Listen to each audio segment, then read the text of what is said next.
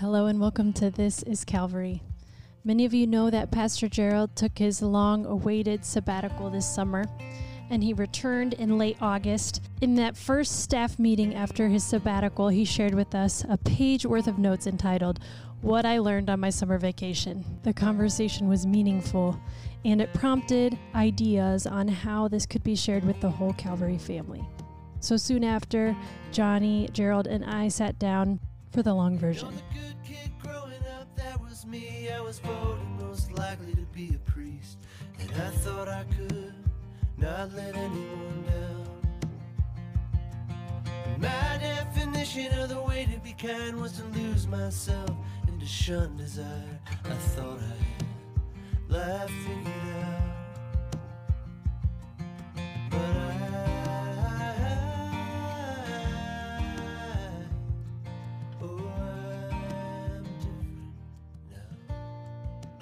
So you got to take your sabbatical from mid-May to mid-August. What did you find?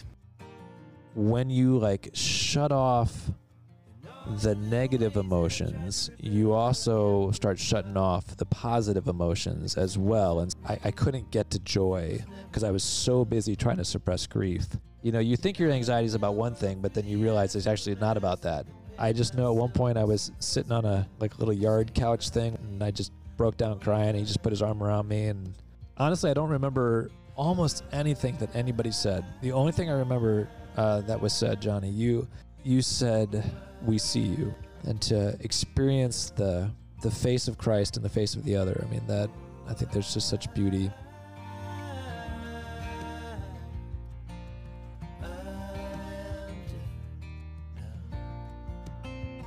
What I realized this summer is how hard it is to let yourself feel loved by God, to be called into relationship with God like a small child, as an object of love. That's the beginning of the foundation of the Christian life. Yeah, it's like knowing it at the gut level. I remember thinking, I think he'll come out of this. If he does, I want to work with him.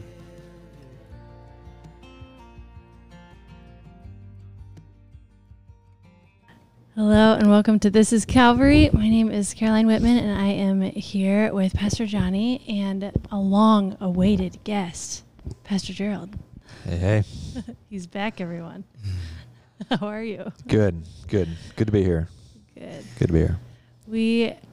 I've had quite a few people ask me, so when's Gerald going to come on the podcast again? Because you opened us up with your introductory, this is our vision for the podcast, over a year ago, actually, almost exactly. And then I disappeared. Then he disappeared. Yeah. Now you're back.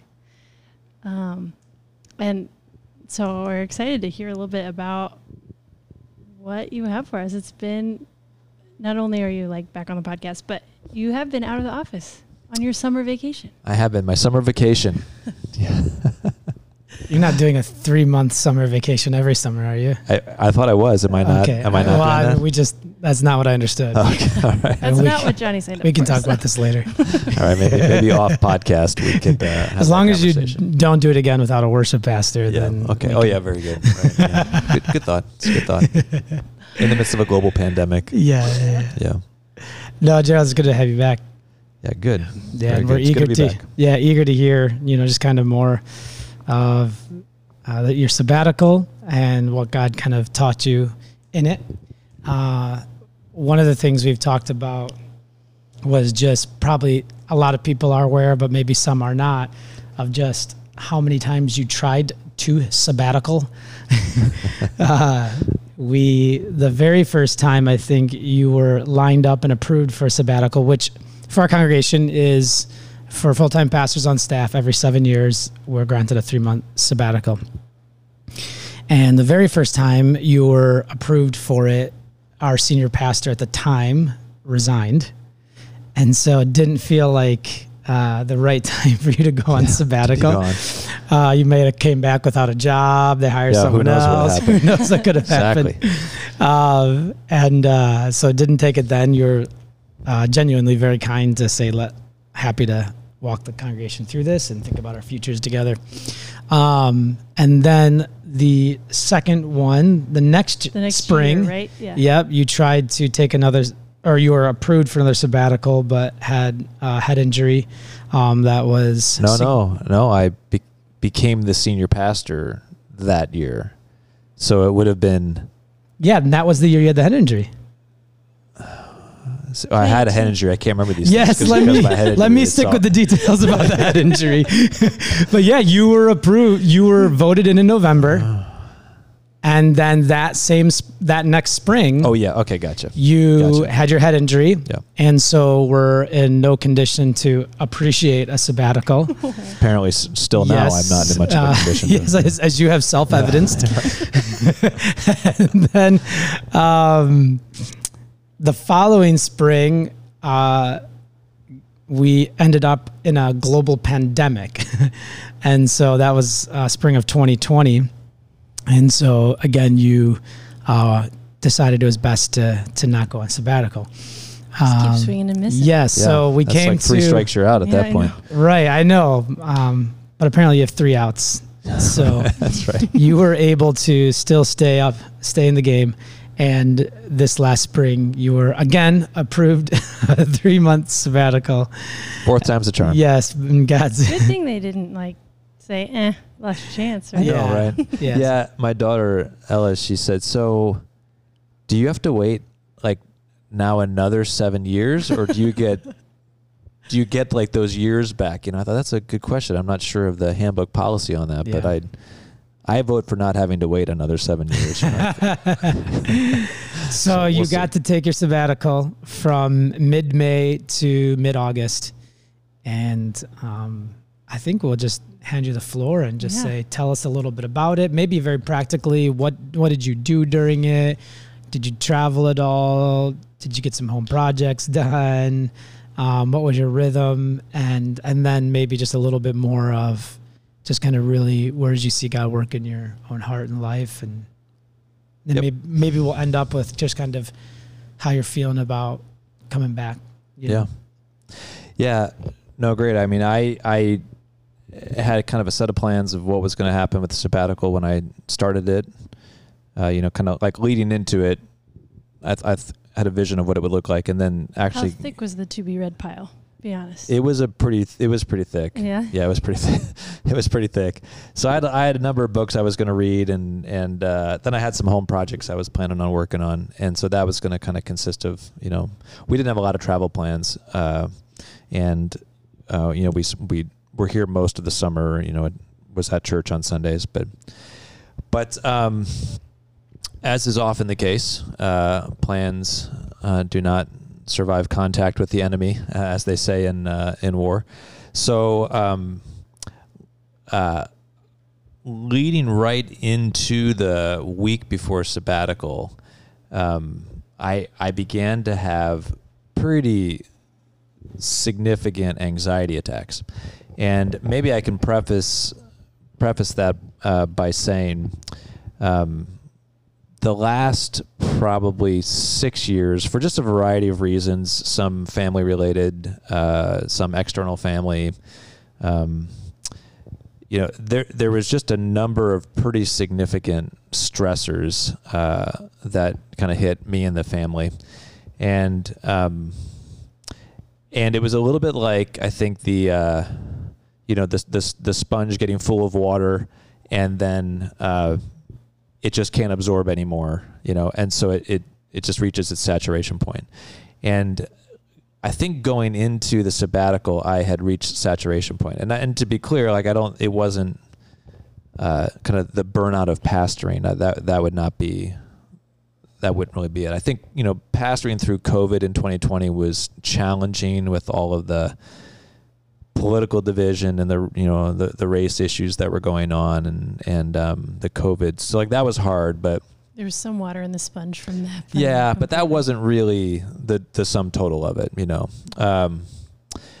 and so it was the week before. I had a couple weeks left before I was going to take the sabbatical, and I remember it was a Thursday. I had already finished the sermon, and was ready to go for Sunday. I was going to preach that Sunday and the next. And I watched a YouTube video of a guy's testimony and his conversion story. And it was just a very dramatic, powerful story, and I, appreciated it. But in his testimony, I mean, he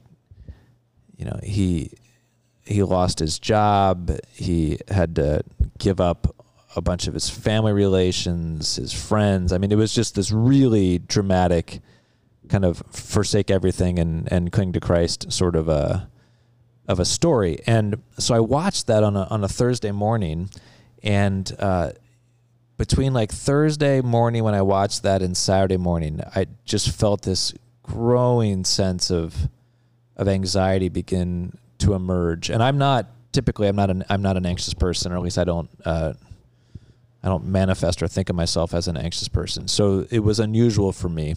And I remember I went to work out with some friends, and I was doing burpees on Saturday morning, and I just started to cry. And I wasn't sure like why I was crying. I didn't know what was going on. I was trying to keep it together. And the guys I was with, Clyde Lundgren and Scott Lucas, and Clyde said, you were right. You look like you're going to throw up. You don't look good. And I said, I'm not doing well. And so I left. I just quit the workout and left. And I was driving back home, and there's a park between their house and mine. And I just pulled over and went and sat on a bench and just cried, broke down, and I just was like, I don't know what's going on. This is strange for me. And by the time I got home,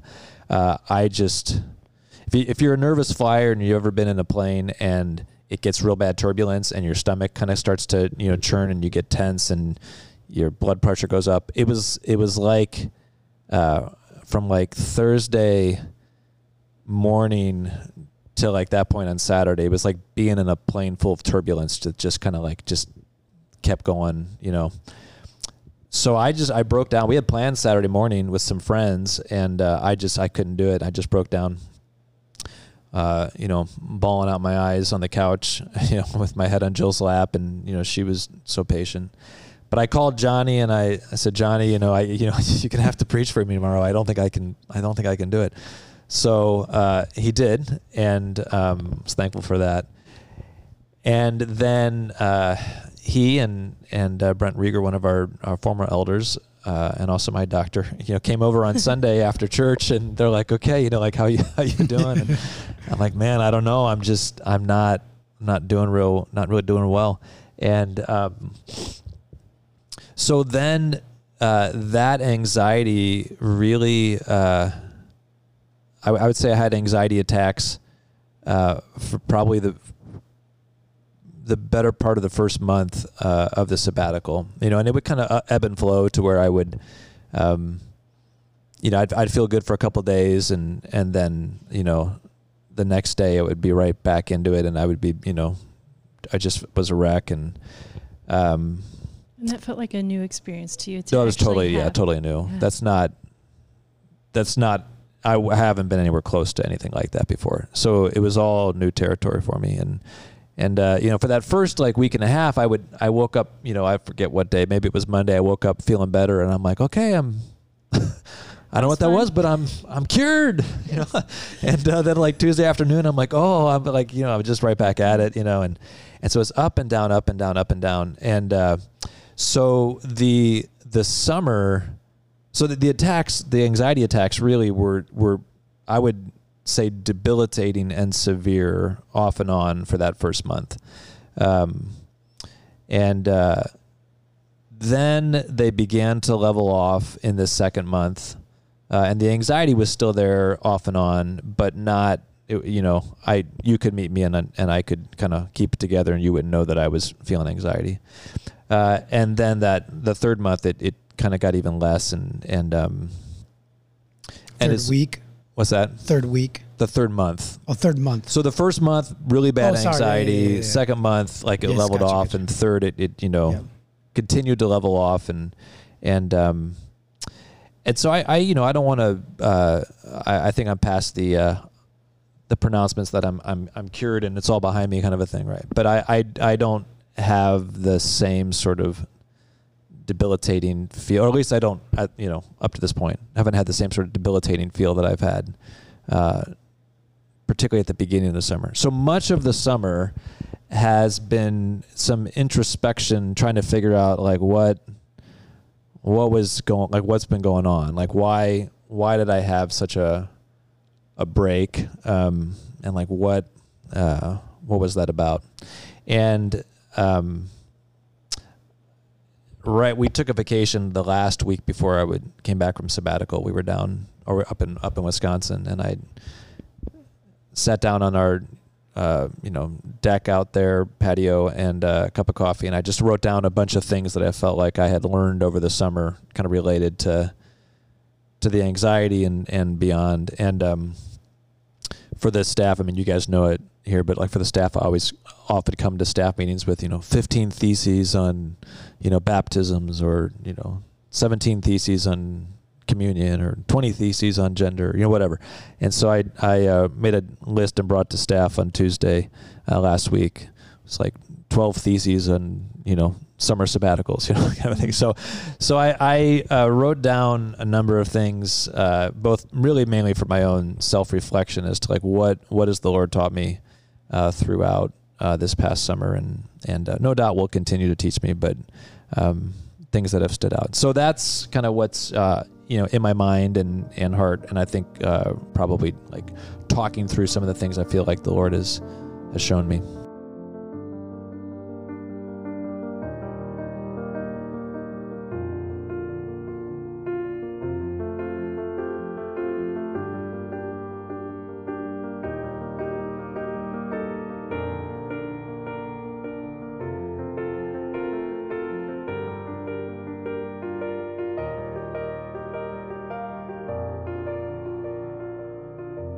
One point I think is helpful that I know in talking with you throughout the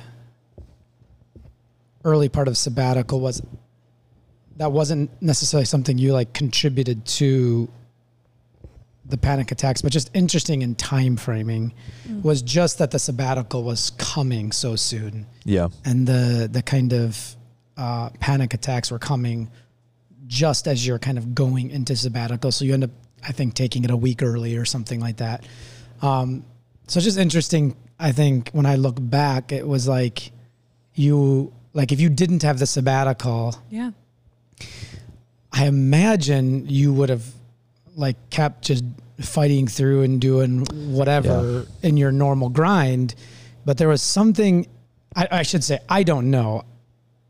As I think about it, I think there must have been something about the release of sabbatical that allowed your own self to be released to emotions that were there, but could never come to the top because of the demand of the week. Yeah. Does that make sense? No. And I don't know that we're saying like that's like clearly sequential or the contributor or whatever. It just is an interesting time frame, I do think that there's a connection with that.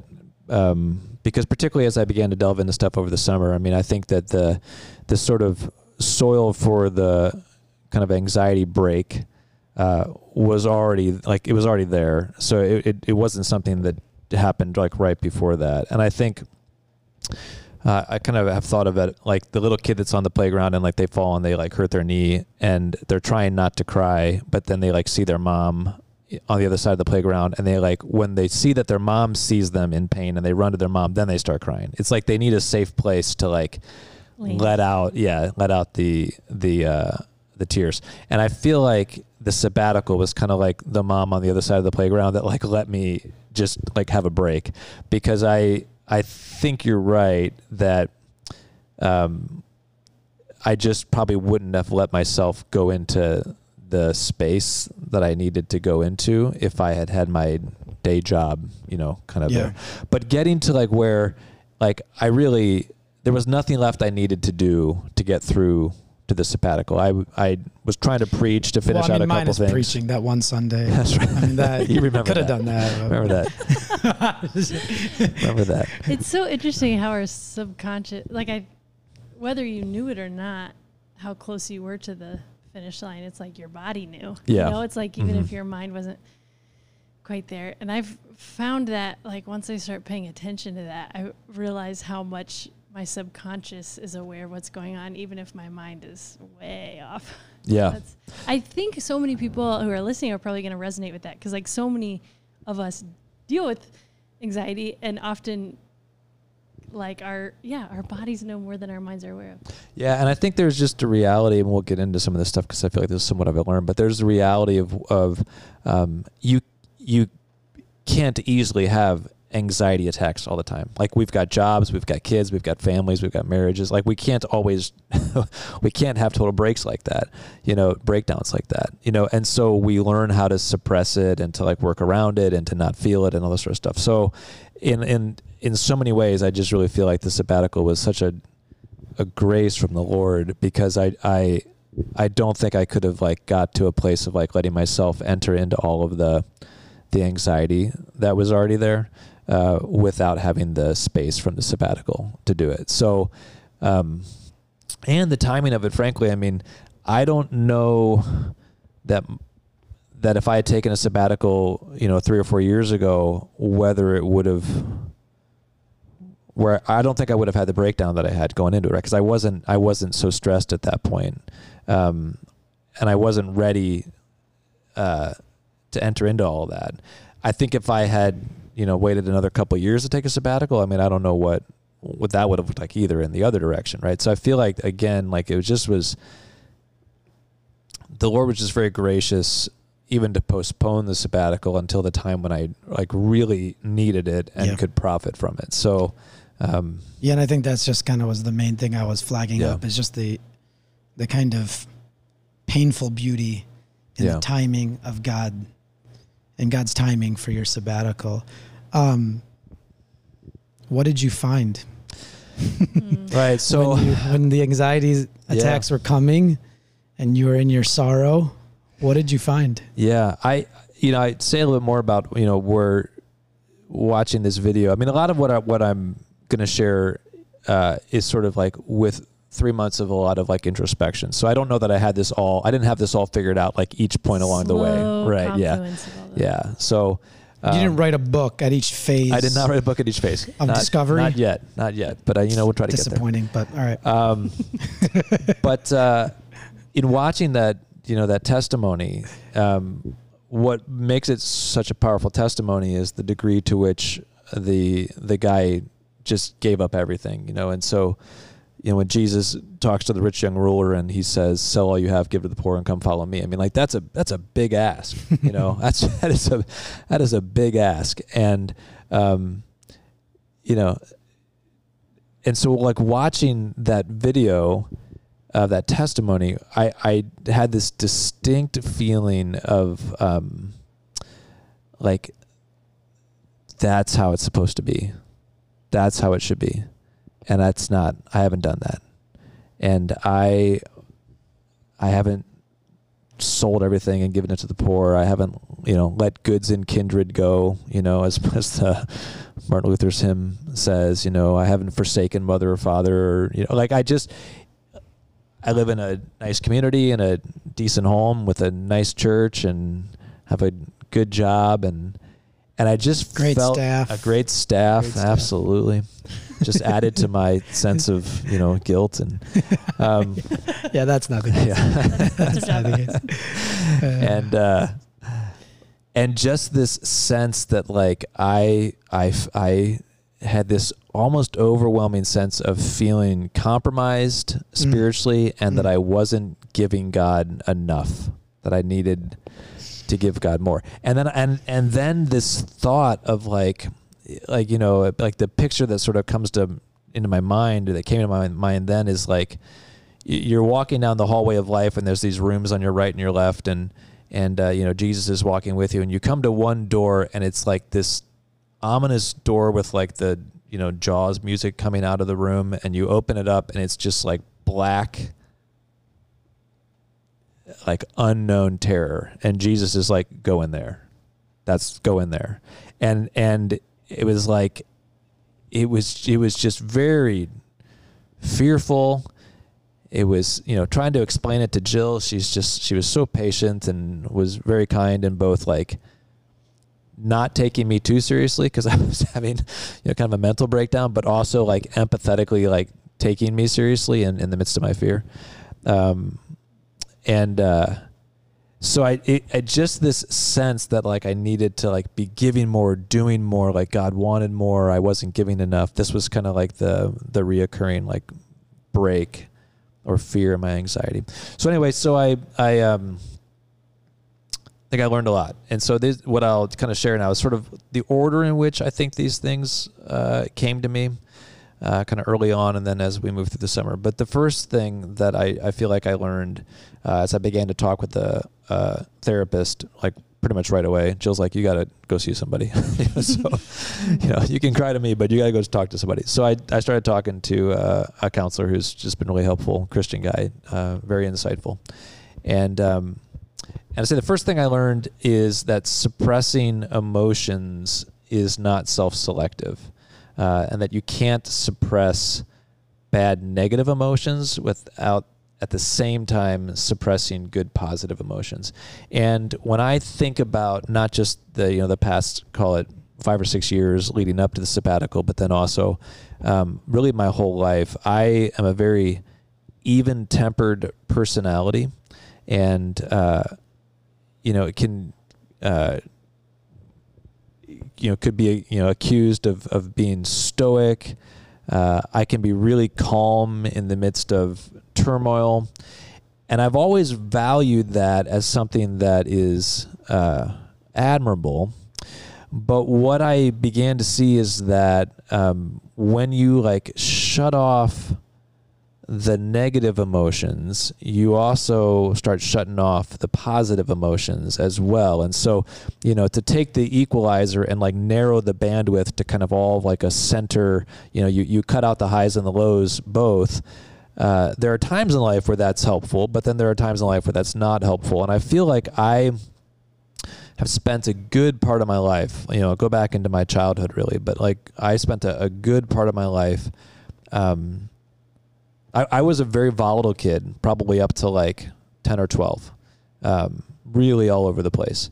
And then somewhere in around like 12, like early adolescent, I got more and more controlled, more and more steady, more and more even. And that's kind of stayed with me. And while that is good, I realized that I've been shutting off a lot of the positive emotions as well as the negative emotions. So that was kind of the first insight. And then like right on the heels of that was this thought that I've evened out my personality, or I've kind of narrowed the bandwidth as a means of self-protection. And so the desire to eliminate the negative emotions is it's a self-protective way of insulating myself from grief and sorrow. And so much of what came out in that first month, I would, I'd start breaking down about how I felt like my life was compromised, and I would end up crying about things that were not that at all, about like pains from my family or difficult, like things that were not what I was feeling the anxiety about. And it's like a vault was opened and there was a whole bunch. That's right. In there. There's a lot in there, and it's like you think your anxiety is about one thing, but then you realize it's actually not about that. It's about other stuff, right? And things that like, again, like maybe the past 6 or 7 years, but even I think going back through much of my life where like I just don't let myself move towards grief really. And I would not say that I consciously suppress it, although I think I have developed a habit of suppressing it. But I would say I've done that for so long that I don't even have to think about it. Like I just suppress it unconsciously. And so things that have happened in my life where it's like that should be bothering me, but it doesn't bother me. It's not that I'm just like rising above it. It just doesn't touch me. And I feel like that has been like a learned behavior to insulate myself from from pain and sorrow and grief. And then the downside of that, I mean, there's an upside to that, because like if you're in the middle of conflict or it's tumultuous or turmoil, like you do need someone to be level-headed and even and kind of can kind of keep the equilibrium. Survival on Yeah, absolutely. You know, so there's a reason where we admire stoicism to a certain degree, and there is there's a beautiful element to that kind of control, you know. But when you become when you're stoic by choice, in order to love the others around you, to help kind of keep things, like, that's one thing. But when you like move towards stoicism as a form of self-protection, and then it becomes just the setting of your life, you insulate yourself from pain, but you also insulate yourself from joy. And there's a self-protective move in stoicism, and that became very clear to me over the summer as I moved through the grief and anxiety, that so much of what my life has been about has been trying to protect myself from grief and sorrow and from pain. Which isn't all bad. No. Because in some ways, though, it disallowed positive, maybe intense positive emotions. It did protect you, probably from some things that were worth being protected from. Yeah, and I think that's a good word, because I think that like our, call it our maladaptive self-protective patterns that we learn, like there's a reason we learned them and we probably needed them, early on. But then at some point it's like, I think in the Lord's graciousness, he's kind of like, okay, like you don't need that anymore. Yeah, that's right. It needs to be stewarded. Exactly. Yeah. It should not control you. You should control it. Yeah. This is a gift you have, but now you need to be in control of it. Yeah.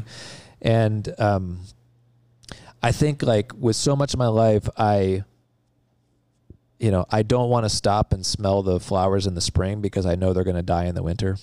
And so it's like, why let yourself get attached to something that's just going to wilt up and die?